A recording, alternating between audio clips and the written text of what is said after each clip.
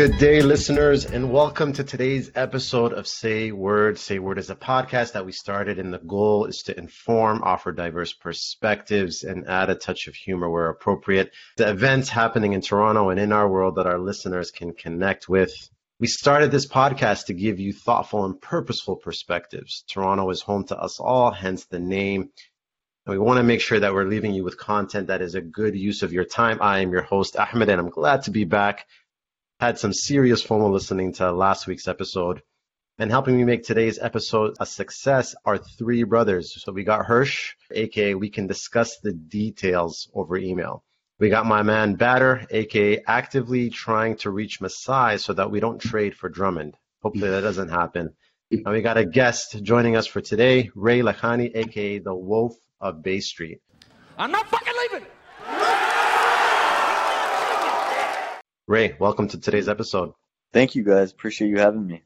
Ray, tell us a bit about what you're excited about in joining today's episode. Yeah, so I've been listening to your guys' podcast from day one, and I think you guys have a lot of great takes. You're a great group with a lot of humor, so I'm happy to join in on discussions and hear what you guys have to say. Hey, we're excited to get your perspective, man. And I don't know if Hirsch gave you the heads up, but we wanted to bring you on board based on your financial acumen. And the theme for today's episode is around personal finances, and we want to just make sure that our audience leaves with some good tidbits. Did you want to share just a bit about what keeps you busy between Monday and Friday? Sure. I guess I should say before I start, nothing I say is investment advice. Nothing I say reflects the views of my employer, yada yada. But of course. For real, I guess basically what I do is I work for one of Canada's biggest banks, the capital markets kind of side of things. So basically trading / managing a portfolio of bonds. So it's kind of like, when you look at not necessarily the Wolf of Wall Street movie where they're just sliding penny stocks between clients, but if you ever read the book Liar's Poker, that's a classic, where you have people trading big size bonds. And yeah, I'm basically just focusing on the markets and managing the bank's money. You're kind of in the trenches of the financial world, and you see like very in-depth sort of view. So basically, I'm passionate about numbers. I went to school for math. So yeah, it's a lot of fun, and I get to learn a lot about the financial world. Very cool, very cool. So I'm sure the last few months or since COVID had broken out has been nuts for you at work. Oh yeah, absolutely. It was an entire financial crisis within the span of a year, and it went back to normal at the same time. So it was like 2007, 2009, except in like hyperspeed, So a lot of once in a lifetime kind of experiences you see there. Yeah. And yeah, definitely an amazing learning experience. People say it takes a recession to make a trader. So hey, we look forward to your tell-all book in a few years. But we'll start today's episode off a little bit light. And for our first topic, we're going to be covering Elon Musk and just this obsession the world currently has with him. And I think rightfully so, it's warranted. The last few years have been good to Mr. Musk. He was recently announced by Bloomberg as the world's richest person. His net worth rose to about close to 200 billion after the rocket company SpaceX received another round of funding of $850 million led by Sequoia Capital. And he's been heavily involved and vocal with cryptocurrency. He actually revealed in the latest Tesla annual filing that the company invested over almost 1.5 billion in Bitcoin. Hirsch, would love to get your take on Mr. Musk. And is it safe to say that Musk is more influential than, let's say, the Bill Gates, Jeff Bezos, Warren Buffett, other high net worth individuals? Yeah, I think Elon Musk is an interesting character because he's a bit of a polarizing figure. He stirs up a lot of kind of emotions in people, whether that be his fans, whether that be the people working in the SEC. The respect people have for him has a lot to do with his big ideas. So you're thinking like the Hyperloop technology he was pushing, reusable rockets and SpaceX, his ambitions to colonize Mars. I think people have appreciation for someone who they see as a visionary. And he might be one of those for our era. But I think, again, the way he separates himself, like you said, from the Bill Gates or even the Mark Zuckerbergs or Jeff Bezos, I think a lot of it has to do with his charisma and the fact that you might be on Twitter and you might see a meme from Elon Musk.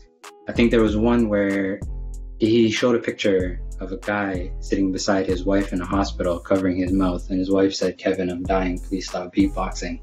That kind of ability to connect with him on social media and the fact that he responds to people on social media really sets him apart. I think it's refreshing when people see him doing stuff like smoking weed on the Joe Rogan podcast, because they can point to that and say, yeah, like I do that. That's edgy to see like a CEO do that, whereas you never see that sort of thing by Zuckerberg, who almost seems a little bit robotic. When you're in a corporation or working for a big organization, the CEO usually toes the line, and it's very packaged communications that he doles out, right? So to see someone kind of veer off and do his own thing is, I think, what makes him, I don't know, admirable to people and the everyday person, like I would say. I think you touched on a good point. Like they are, and it's kind of weird because in some ways they're the exact opposite of each other, but in some ways they're very similar. If you look at how Bill Gates kind of how he came up, like the university dropout, he was kind of like the guy on the outside looking in the business world, but because of his ideas and because of his, I guess, the business acumen that he developed over the years, he kind of forced his way into this kind of like big boys club of like big corporations, big powerful men. And here's this guy who's like jumping over a chair with Barbara Walters. Like he's essentially a dork, like people are like, this is the guy running the world right now, right?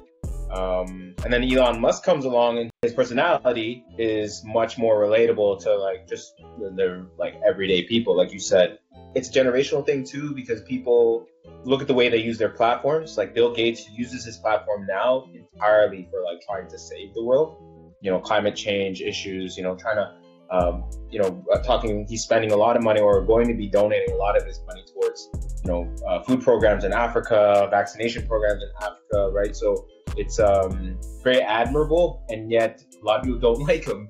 There's a lot of conspiracies about him, right? And then there's Elon Musk, who he's trying to be the real life Tony Stark, and he's trying to bring us into the future rather than, trying to dominate the present. So maybe that's why a lot of people like them. And I think, yeah, the way that people digest their message is a bit different. Once upon a time, Bill Gates was saying all these things and everybody loved it. And then all of a sudden now it's like, leave us alone, we get it, Whereas Elon Musk, he's much more of a, how do I explain it? He's kind of a troll, right? He likes to get a rise out of people by pointing out the obvious, right? So I think he gets a lot of support from people on the internet because there's lots of trolls on the internet, and they like that he's trolling business community. He's doing things that are kind of entertaining. Like when he shattered the window of his truck, he's not afraid to fail in public, and people like that too. So it's weird. Like he can't really do any wrong. I feel like a lot of it is curated though. At the same time, I feel like he has a good pulse of like what's going on in like the social media world. So Ray, I'm curious, and all good points. Everyday billionaire, that seems like a kind of like an oxymoron, because it's not like everyday people are all billionaires.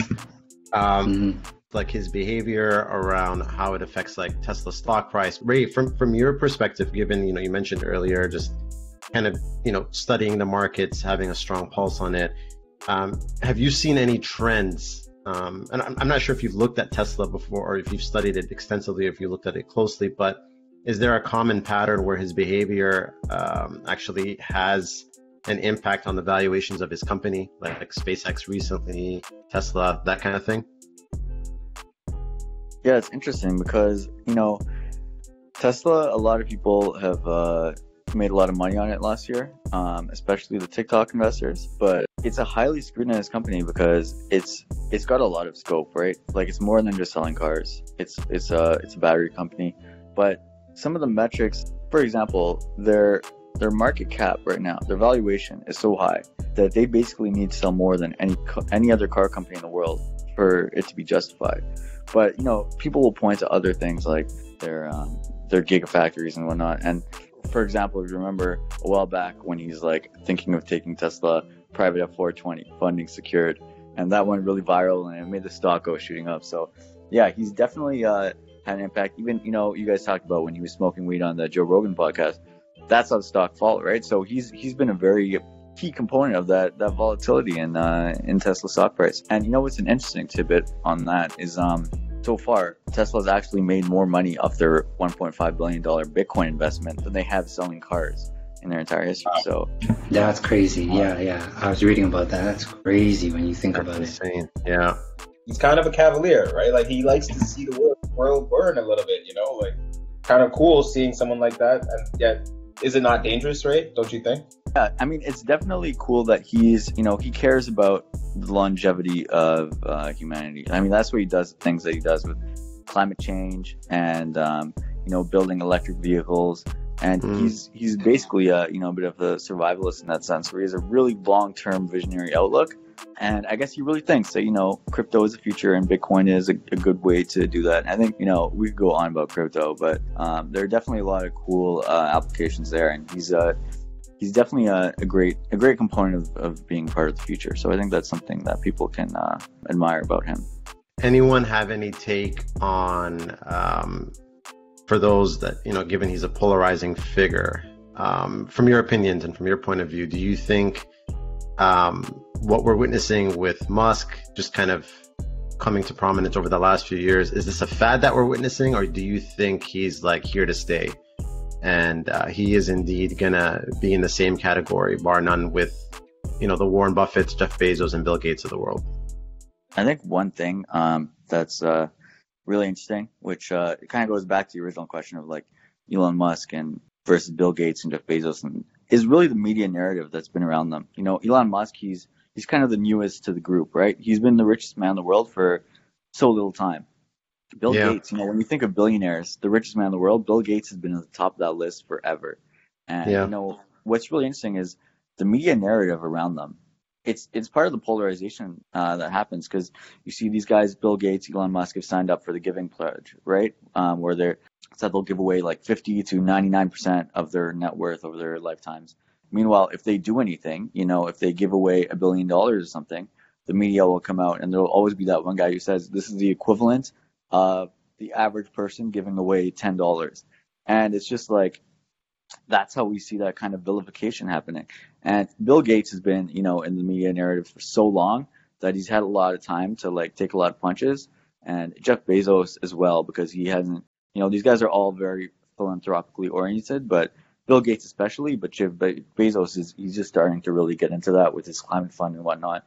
Elon Musk, he's just still very new money, so he hasn't had time to see as many punches from the media and from that perspective. But I mean, he does get it from various other, narratives.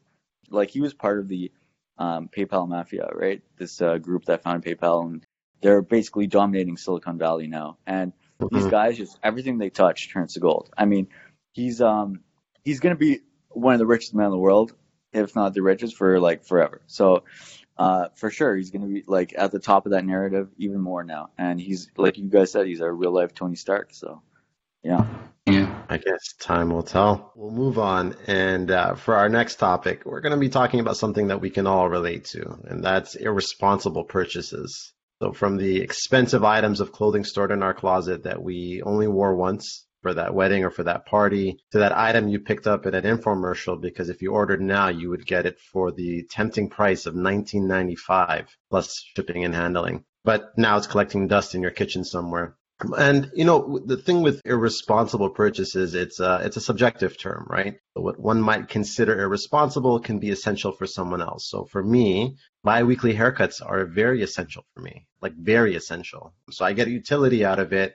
It spills into my personal life, into my professional life, to work, and my overall mental well-being. But for some others, it's just a haircut and something you kind of have to do once every couple months. Ray, what are some examples of those irresponsible purchases you're guilty of? I'll put you on the spot here, my friend. You know what's tough is I was looking at the topics, and this is the toughest topic for me to actually cover because, I'm pretty much a bit of a minimalist. I don't like owning a lot of stuff. Maybe besides the odd shirt that I bought that, you wear to a club once and then never again. I can't think of a single, terribly irresponsible purchase that's actually over a couple $100. I'm gonna jump in here. I have a good story about this, and it goes way back actually. I think it was first or second year, and the iPhone 3GS. So I'm sorry, it might seem old, but the 3GS, if anyone remembers, it was like the biggest thing at that time. And I remember I used my OSAP to buy the phone. And at the time, I didn't feel guilty. It was like, some people do it. I've heard people buy Jordans, people, take it all out of the bank and invest it, do all kinds of crazy things. But I bought an iPhone, and I never told this part of the story to anyone except for my current wife, who was my girlfriend at the time. I kid you not, less than 2 days later, I smashed the screen, like completely smashed. And there was no specific mom. No, there was nothing like that at the time because the phone was so new. I literally had to go back to Apple and spend another $300 to get the phone fixed. And the amount of guilt that I had from using not only my student loan to buy the phone, I had to use it to fix the phone. And it was like a message. It was like a sign from God, like, you idiot, like, what are you doing, So I'm kind of like Ray. I'm very much a minimalist. I like to splurge on nice things, but I'm very much a minimalist. But ever since then, I've been very careful with how I spend my money. AppleCare is pretty good though. Did you find that customer service proper? So let me just say, I didn't have AppleCare before I smashed the phone. So I actually had to pay out of pocket. You always find out about AppleCare after the fact. Yeah. Mm-hmm. Oh, and they're telling me, hey, do you want to get it now for the next time? And I'm like, no. And they look at me like, maybe you should get it. Broke this phone in 2 days. So I think I was listening to music and then I wanted to go swimming. And I forgot to take my iPod out of my pockets. And I dove in and then realized something's floating. You know how you can feel yourself floating in the water? I felt my iPod. So I jumped out, but it was gone. It's gone, completely gone. I got lazy. I didn't go to Apple for months. Then I go to Apple and, bro, I had to put on a poker face because I gave them the iPod. And the first question the man told me, we don't cover any water damage. The man was adamant. He's like, if your iPod has water damage, we ain't covering it. And I was like, well, hello, my name's Abby. That was his first interaction with me. So he's like, so does it have water damage? I guess I just wanted to see an experiment. So I was like, nah. He brought out some light. I was like, okay, I'm done. They're equipped with this light. So he's like, I'm going to find it if it has water damage.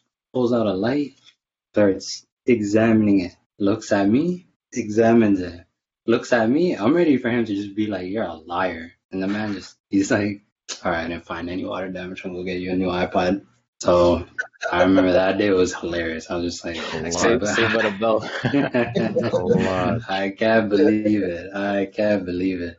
But in terms of the composure you have to be like, yo, look him dead in the face and be like, you find out if I have water damage or not, because I'm not telling you.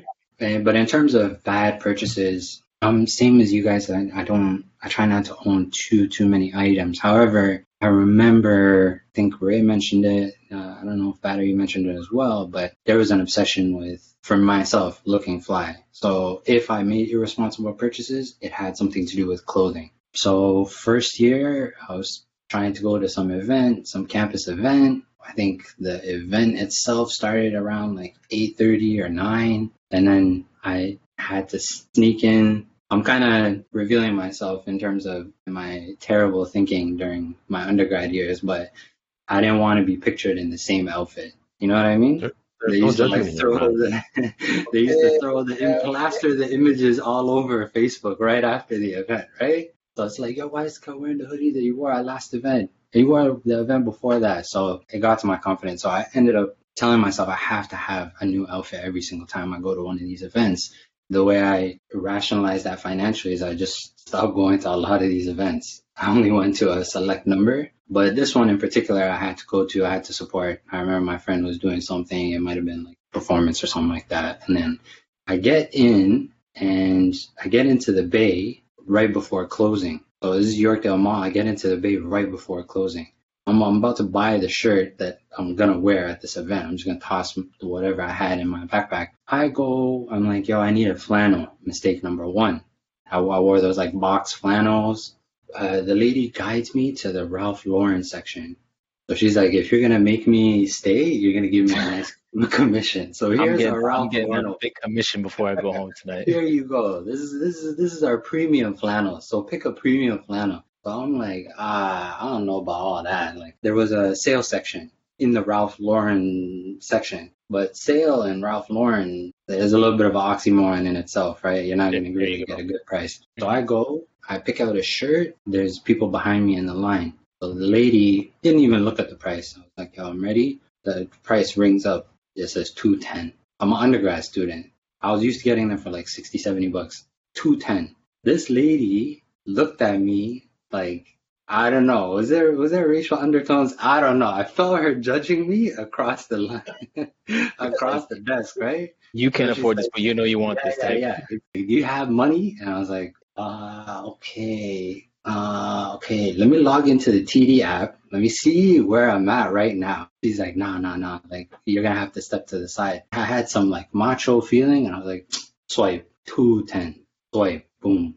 Took the shirt, wore the shirt, and I didn't feel good that whole event, man. Cause like, Oh yeah, because my shirt's 210, but like nobody cares. You know what I mean? Yeah. So nobody's like, yo, your shirt's my goodness. 210. Your shirt's Ralph Lauren. Your shirt's amazing. It's like they might just give you like, that's a nice, like you know that acknowledgement, but not verbal. Yeah. Impulse Yeah, buy, that's what- but like immediate regret. Yeah, man. And word to the wise, if you gotta check your app, it's already over. If you gotta pull up your TD app, it's a wrap right there. Like you should not be buying that, man. Yeah. And that's why I never understood like people that spend like 3 to 4 figures on just clothing because of the name brand. I mean, to each their own, but like I never got that concept just because there's only rare occasions where you get to wear that. And how often do people know you're spending money on expensive stuff? When I was thinking about irresponsible purchases, like you, Ray, I had a hard time with like coming up with examples. And I think what I landed on yesterday as I was thinking about this is things that I've spent money on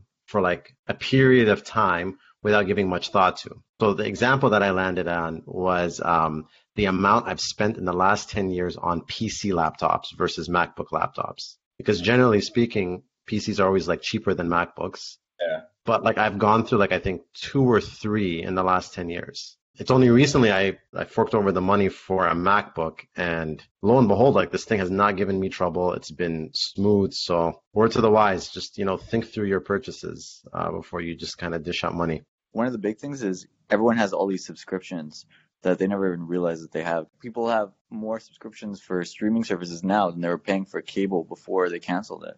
One good example I have from the investing world is there's this thing in the crypto world. It's called Unisocks. Basically, it's this crypto token, and if you buy it, you have the right to exchange it for this pair of socks, okay? So originally it was worth, maybe $10, okay? And you get this pair of socks if you trade in coin, and there's only a limited amount of socks, right? It's like a one-of-one sock, this beautiful artistic sock, whatever. And right now, that coin for one sock is worth like $70,000 last I checked. So in terms of irresponsible investments, buying a crypto stock, right up there with the hundreds of thousands of dollars that went to Beanie Babies back when, if you remember that, Shan. But yeah. Oh, right. Damn. I remember that actually. The Furbies.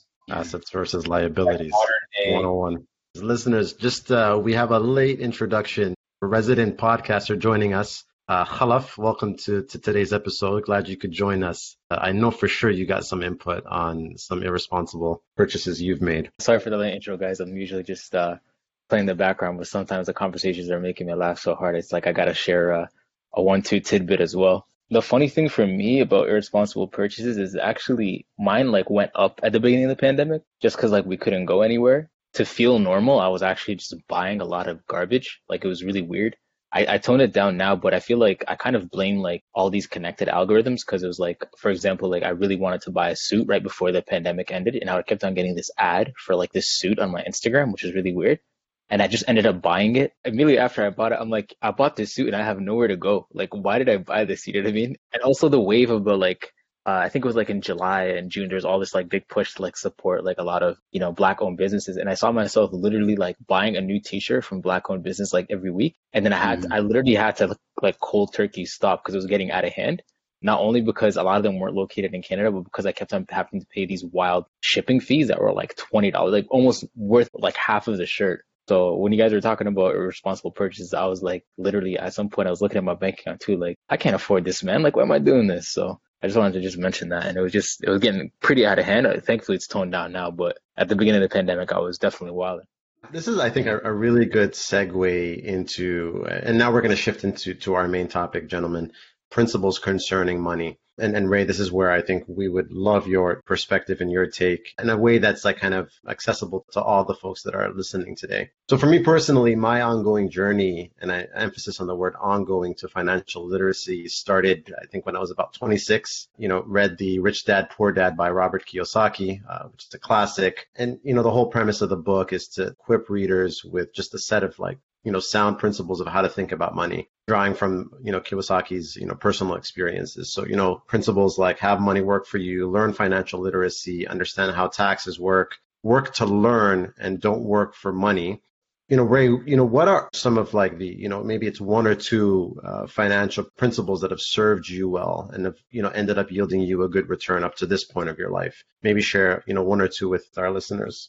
I think there's, some people forget just the absolute basics. Don't spend more than you earn, just stuff as basic as that. And one thing that people really need to work on is kind of automating their saving and investing, because that really goes a long way. When you set it up once and you don't have to even think about how much you're saving on a regular basis, and you've totally automated all your investments, it doesn't even have to come across your mind, right? Like if you're watching your investments every day and you're overthinking, oh, do I need to buy, sell more, whatnot, and watching all the noise, people start to, overthink themselves. And it really doesn't have to be that complicated. You really just have to, set a couple of rules for yourself, take some time, sit down, whether it's like with a financial advisor or whoever, but yeah, and just be able to automate everything once. And you can do this by yourself too, very easily. You don't need a financial advisor for this, but make sure that you build a system that's going to serve you long term. You don't have to, be doing this every day. It's just, you have to build a system that'll really take your mind out of it and let things go on autopilot. But yeah, that's one key thing I think a lot of people could work on. Yeah, I think those are the sound fundamentals, right? Don't spend more than you earn. And automate your savings. And it's crazy that even to this day, that's still the advice that's going around, because you think about like Canada's household debt and all of that kind of stuff, right? And it's like at exponential rates. I don't know the exact figure, right? So I think don't spend more than you earn is kind of timely, given the world we're in. Hirsch, I know that for you, this is like a topic you're passionate about, like you're even investing in your own personal learning just to become more financially savvy. You want to share some of the valuable lessons you've been learning so far that have like really surprised you? I think it's, I learned early on about the need to not chase excitement, right? So I think when I was starting in my investment journey, I was following my intuition. So I approach things from a little bit of like an off the wall perspective, where I try to find issues that need to be tackled, and I try to find companies that are tackling issues, right? So I'll give you guys an example for the electric vehicle market. The issue previously was price points in terms of electric vehicles, but Tesla and other companies have kind of got that down. So in terms of adoption from everyday consumers, it's no longer that the electric vehicle is too expensive. One of the issues that comes up though is people's comfort with taking those electric vehicles and traveling far distances with them, because the power grid that we currently have, or the charging stations that are currently set up, are inadequate for some of these long distance drives. So it makes it a bit difficult for people who are doing things like road trips or have to travel back and forth, because you kind of always know where a gas station is around you. But in terms of electric charging station, that's not something that I guess comes to mind, or something you could easily find. So there's companies that are investing or looking into solving this issue and creating these kind of recharge stations that don't actually rely on the power grid, so they're self-containing. So something like that's exciting, but a lot of these companies are early stage companies. For my traditional kinds of investments, I tend to stick for the most part to ETFs and index funds because they're safe, they're not exciting, like they're not like, I think 10 baggers, 50 baggers or whatnot. But at the end of the day, investing shouldn't be something that causes you heart palpitations, right? There are companies that I get excited about. I try to take a look at the fundamentals of the company, the balance sheet of the company, figure out what the leadership of the company is, figure out like what strategies that they've employed, trying to do like a holistic assessment of a company. But at the same time, you rarely win trying to pick like one or two companies. But I always give myself a little bit of space in my portfolio to try to pick out those companies because it keeps it interesting for me and it keeps me researching the actual space, whatever the problems are that are being solved for and what companies are at the forefront of that. But on the whole, a lot of it is like quite heavily reliant on index funds so that you just sleep at night and relax, you know? That's a great point, Abdi. I think being able to sleep at night is such an underrated investment portfolio requirement. You mentioned a great point again about having a lot of your money in ETFs. When people ask me, what I usually try to target is at least like generally for most people, I'd say 80% put in ETFs and then 20% put in companies, you know, that you research and you really like, you know, things you use on an everyday basis. And then if you really want to do like YOLO type of investments, try to limit to like 1 to 2% of your portfolio. You know, for me in particular, I was always in school, and it was like I went straight from my undergrad to my master's, and it was like wasn't really spending a lot of money anyway. But then I started working. Immediately, it's like, oh, we have money now, and now disposable income. You think of it as disposable, and you can just you know go out to eat, you know, buy clothes, buy whatever it is, right? And I think it kind of hit me hard when I wanted to get married, and it was like, okay, let's think about finances. And I really didn't sit down until my mid-20s and think about like, what is it that I actually need? What are things in my life that are wants and things that I can kind of get rid of, or maybe make a compromise on or sacrifice, right? I feel like now looking back, I could have done that so much earlier. It really doesn't take that much, right? And I wouldn't have been living much differently, really, because I was in school and I wasn't really spending that much, right? So just having the opportunity to get that head start, I think that's so crucial. I know in my family, up until I guess myself, we don't really know much about investing, and we don't know much about financial products that you can kind of put your money away in, or kind of like Ray said, automate kind of your savings and how your money grows, right? So I've tried to do way more work on that for sure. And then the second point about investing. When I first started investing, it was like, okay, Wolf on Wall Street, I'm gonna kill this. I'm smarter than the market. Like, you can't fool me. And you learn very quickly the market is such a beast. It's like things don't work like intuitively like you think they would work, right? Your life savings is like a drop in the bucket compared to some major institutions that are investing and kind of affecting how algorithms work with investing, right? So you have to be really smart, and I think I've made mistakes on that in the past. And it's one thing that Ray said is like, investing is inherently, it should be not exciting. Like, it's inherently a boring thing. It's mostly, I heard a quote recently, it's 80% waiting investing, right? Which was the opposite of what I was doing. I was following all these stocks, and I was following all these sorts of index funds and ETFs, and it was a lot. It was too much, right? And so kind of boiling it down, to basics, right? Like the thing Ray said, if you want to do YOLO investing, use 1 or 2% of your income, or your money that you've put away, and yeah, go ahead. And I think kind of being able to sketch it out on paper and sit down and have a plan first is probably the thing that has given me the most success. Hirsch touched on, like investing in companies that are solving the problems of the future. And I always think a close friend of mine I went to university with, I love telling this story. He's an international student whose tuition was paid by his aunt, who bought Dell when it was like a penny stock and invested a lot of money in it. And then Dell became Dell, and she became richer than she knew what to do with her money. And so paid for all of her nieces and nephews' education, because that's how much money she made, right? And so I always think about that story, and it was like, okay, she did that in the 70s before Dell was making like personal computers, right? So having the foresight, sometimes it's luck and sometimes it's having the foresight to know where investment will flow. I'm glad that I learned what I needed to learn prior to this year because I would have been one of those GameStop people. I definitely would have invested right at the top and lost a lot of money, right? So I'm very thankful. You know, I've had people in my life show me the ropes and, you know, things have been much better from that perspective. But I see how much people have lost on GameStop and I'm like, I get it. I'm much more comfortable putting my money away now, automating it. So I have like 80% of my money is just like automated through like ETFs and all that kind of stuff.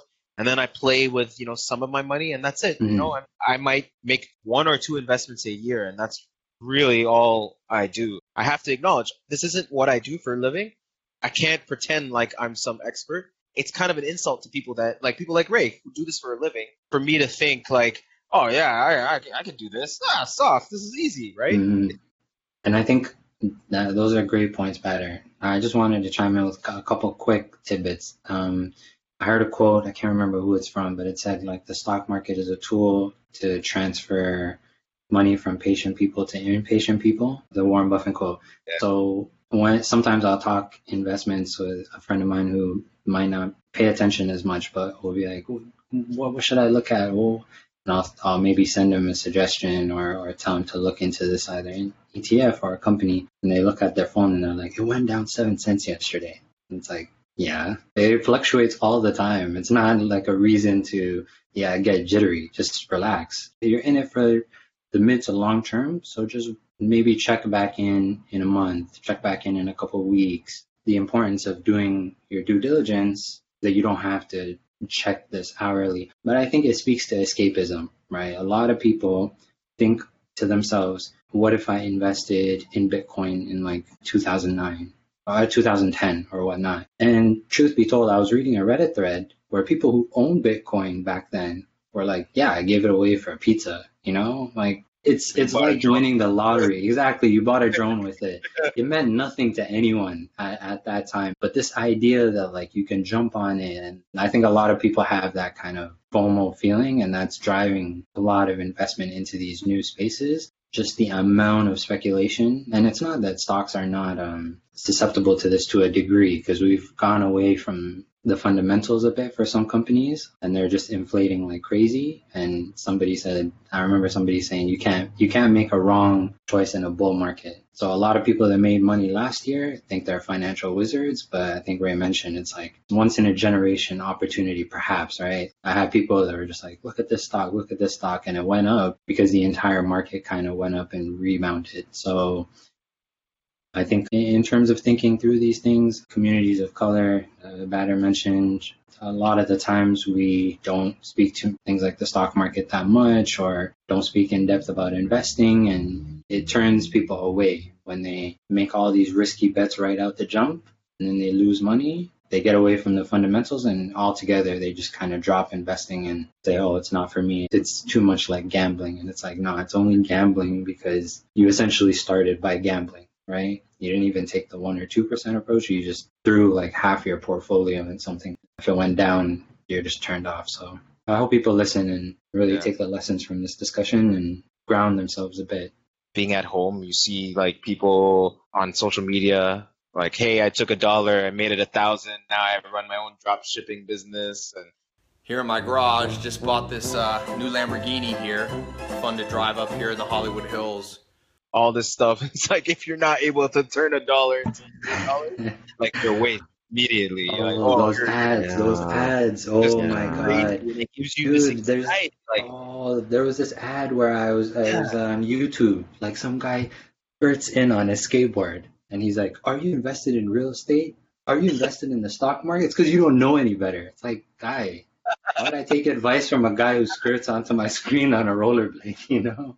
I wanted to get Ray's opinion on this because Ray, you mentioned you work with bonds quite a bit, and whether it's bonds, whether it's people holding fiat currency, I think part of the uptick in this trend in crypto and people just looking at the returns they're getting from personally holding bonds and Like when you have an influencer like Elon Musk telling you like fiat might be garbage, or like putting your money in a savings account is whack, like whatever the case may be, it's a tricky time because I think previously I heard of the 60-40 balance fund, right? So traditional portfolio of stocks and bonds, but that just not generating the returns that people have been accustomed to previously. So what do you think about the current environment and its like connection to kind of the craziness we're seeing in the market? Yeah, that's an interesting question. So people think bonds are boring, and generally, they are. That's kind of by design. But there are some good stats out there. Like, for example, I think if you held, there's one graph of the 10-year bond, 10-year US bond versus S&P 500 over the last 30 or so years, and you'll see that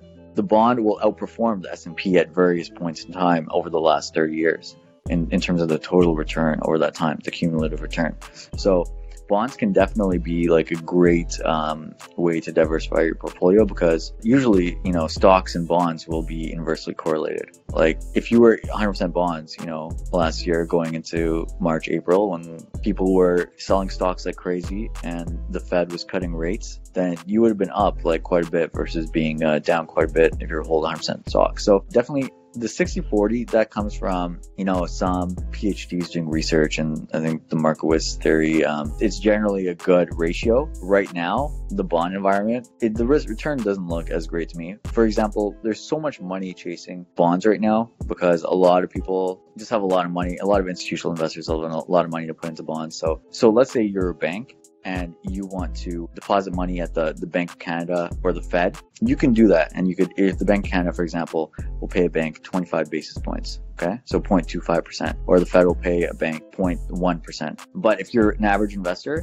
and you want to buy bonds right now, you have to buy like a 2-year bond to get that same kind of return of just placing it overnight in like a savings account at a central bank. Bonds are in a bit of a weird scenario right now. Bonds are not the sexiest portfolio holding either. So a lot of people are now talking about speculating that inflation is going to go crazy, and to hold, Bitcoin and stuff as kind of a hedge to that. I think Bitcoin as a store of value, to me, it doesn't 100% make sense because during March or April, Bitcoin fell like 40% while US dollar cash was up 10%.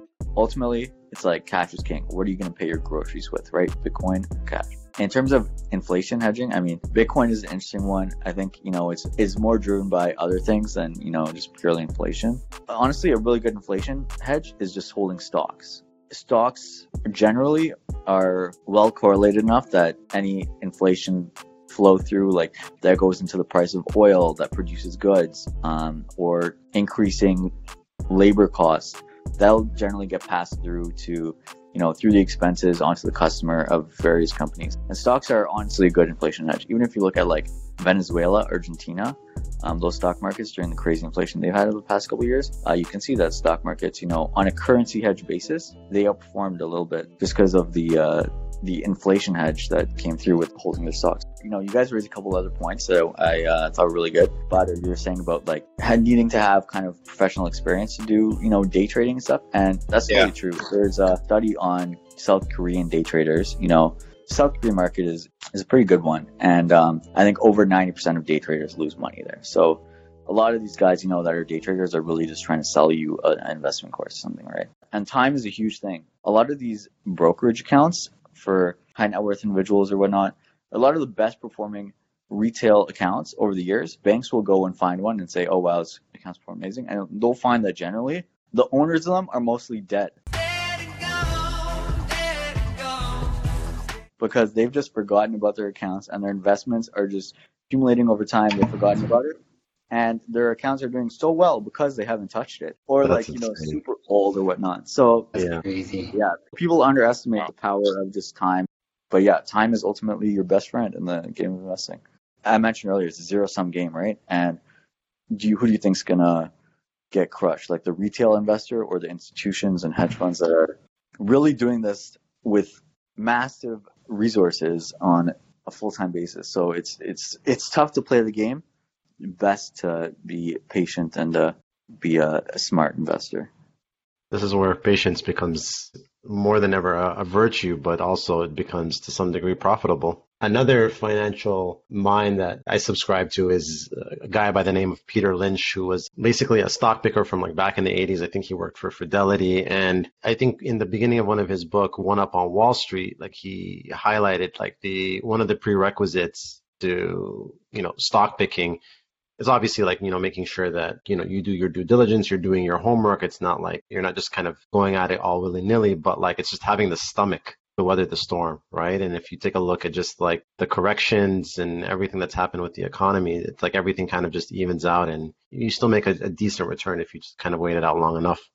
Well, one thing you look for online or you find very humorous is the FX traders or the guys that try to convince you to take a course in FX. But what currency would you not trade for a roll of toilet paper off the top of your head? Oh my God. That's it. Yeah. Be wary of these FX guys, man. I've had some like family friends who have told me about this, like tried to get me in this FX thing, and it's just, yeah, it's a tough one. Can you explain to our listeners just before you give your answer, Ray, what FX is? So FX is just foreign exchange. A lot of people on these foreign exchange sites or courses that'll slide into your DMs, they'll try to like sell you a course and say, oh, you can make a lot of money by copying our trades. And, sometimes you'll copy their trades and you might make a few bucks and you'll get more involved and they'll try to take a commission off you or whatnot. A lot of them though are straight up scams. Anything in Venezuela right now, yeah, that's probably the one, Everyone's trying to make a buck, man. Guys, I knew some guys who did Forex trading like when I was in first year, and they made a lot of money fast. It's short-lived though, right? Because like if you don't have the financial principles to keep like growing that money, then it's just like a random payday that you got lucky off of, right? I looked into it myself and it just scared the shit out of me. I have no clue what I'm doing in that space. Where to begin? I would say the easy ways to spot a scam is one, have the person explain to you in common terms why you should invest in something. So that'll challenge the notion of like how well they understand it. So if someone says like, you gotta invest in Cardano, and you're like, why should I invest? Because you just gotta. I was like, okay. Sign number one. He can't like break it down to you. Second is if they tell you that in the course of your investing, you have to pull in other investors. If it seems too good to be true, it's chances too good to are. be true. Yeah. Chances are it is. I would even be cautious of the first red flag, right? Because if I'm sure like they can come up with some random explanation about what this is, right? Like I think we live in a world today where people are not short of words. So I think I think the due diligence, like even if like you are interested, even if you are eager to get out of your 9 to 5 with Amazon, I think you owe it to yourself to like do your homework first before like you commit to the 8-week long course that's like $2,500 USD. There's one more great quote by so this one's by Charlie Munger, the Warren Buffett's longtime business partner. Yeah. Show me the incentives and I'll show you the outcome. And that's another one to add to your list, Hirsch. You look at these Forex guys' incentives. Is it to refer you and make money off referrals? Or is it to make money from their trades or whatnot? But yeah, look at someone's incentives and you'll see the outcomes for sure. Gentlemen, I think that's a good way to end today's episode. Ray, thank you so much for your input, your expertise, and I'm sure our listeners appreciated the same thing as well too. Gentlemen, thank you also. Thank you for your perspectives. And listeners, thank you for tuning in to today's episode. And as always, we would always love your feedback on how we can make this a better listening experience for each and every single one of you. Please leave your comments on our page at the Say Word Podcast. As always, we hope you found this insightful, and we look forward to having you join us for our next episode. Be safe and take care, everyone. And now, if you enjoyed what you heard on today's episode of Say Word, please comment, share, and subscribe. 3 simple steps for support go a long way.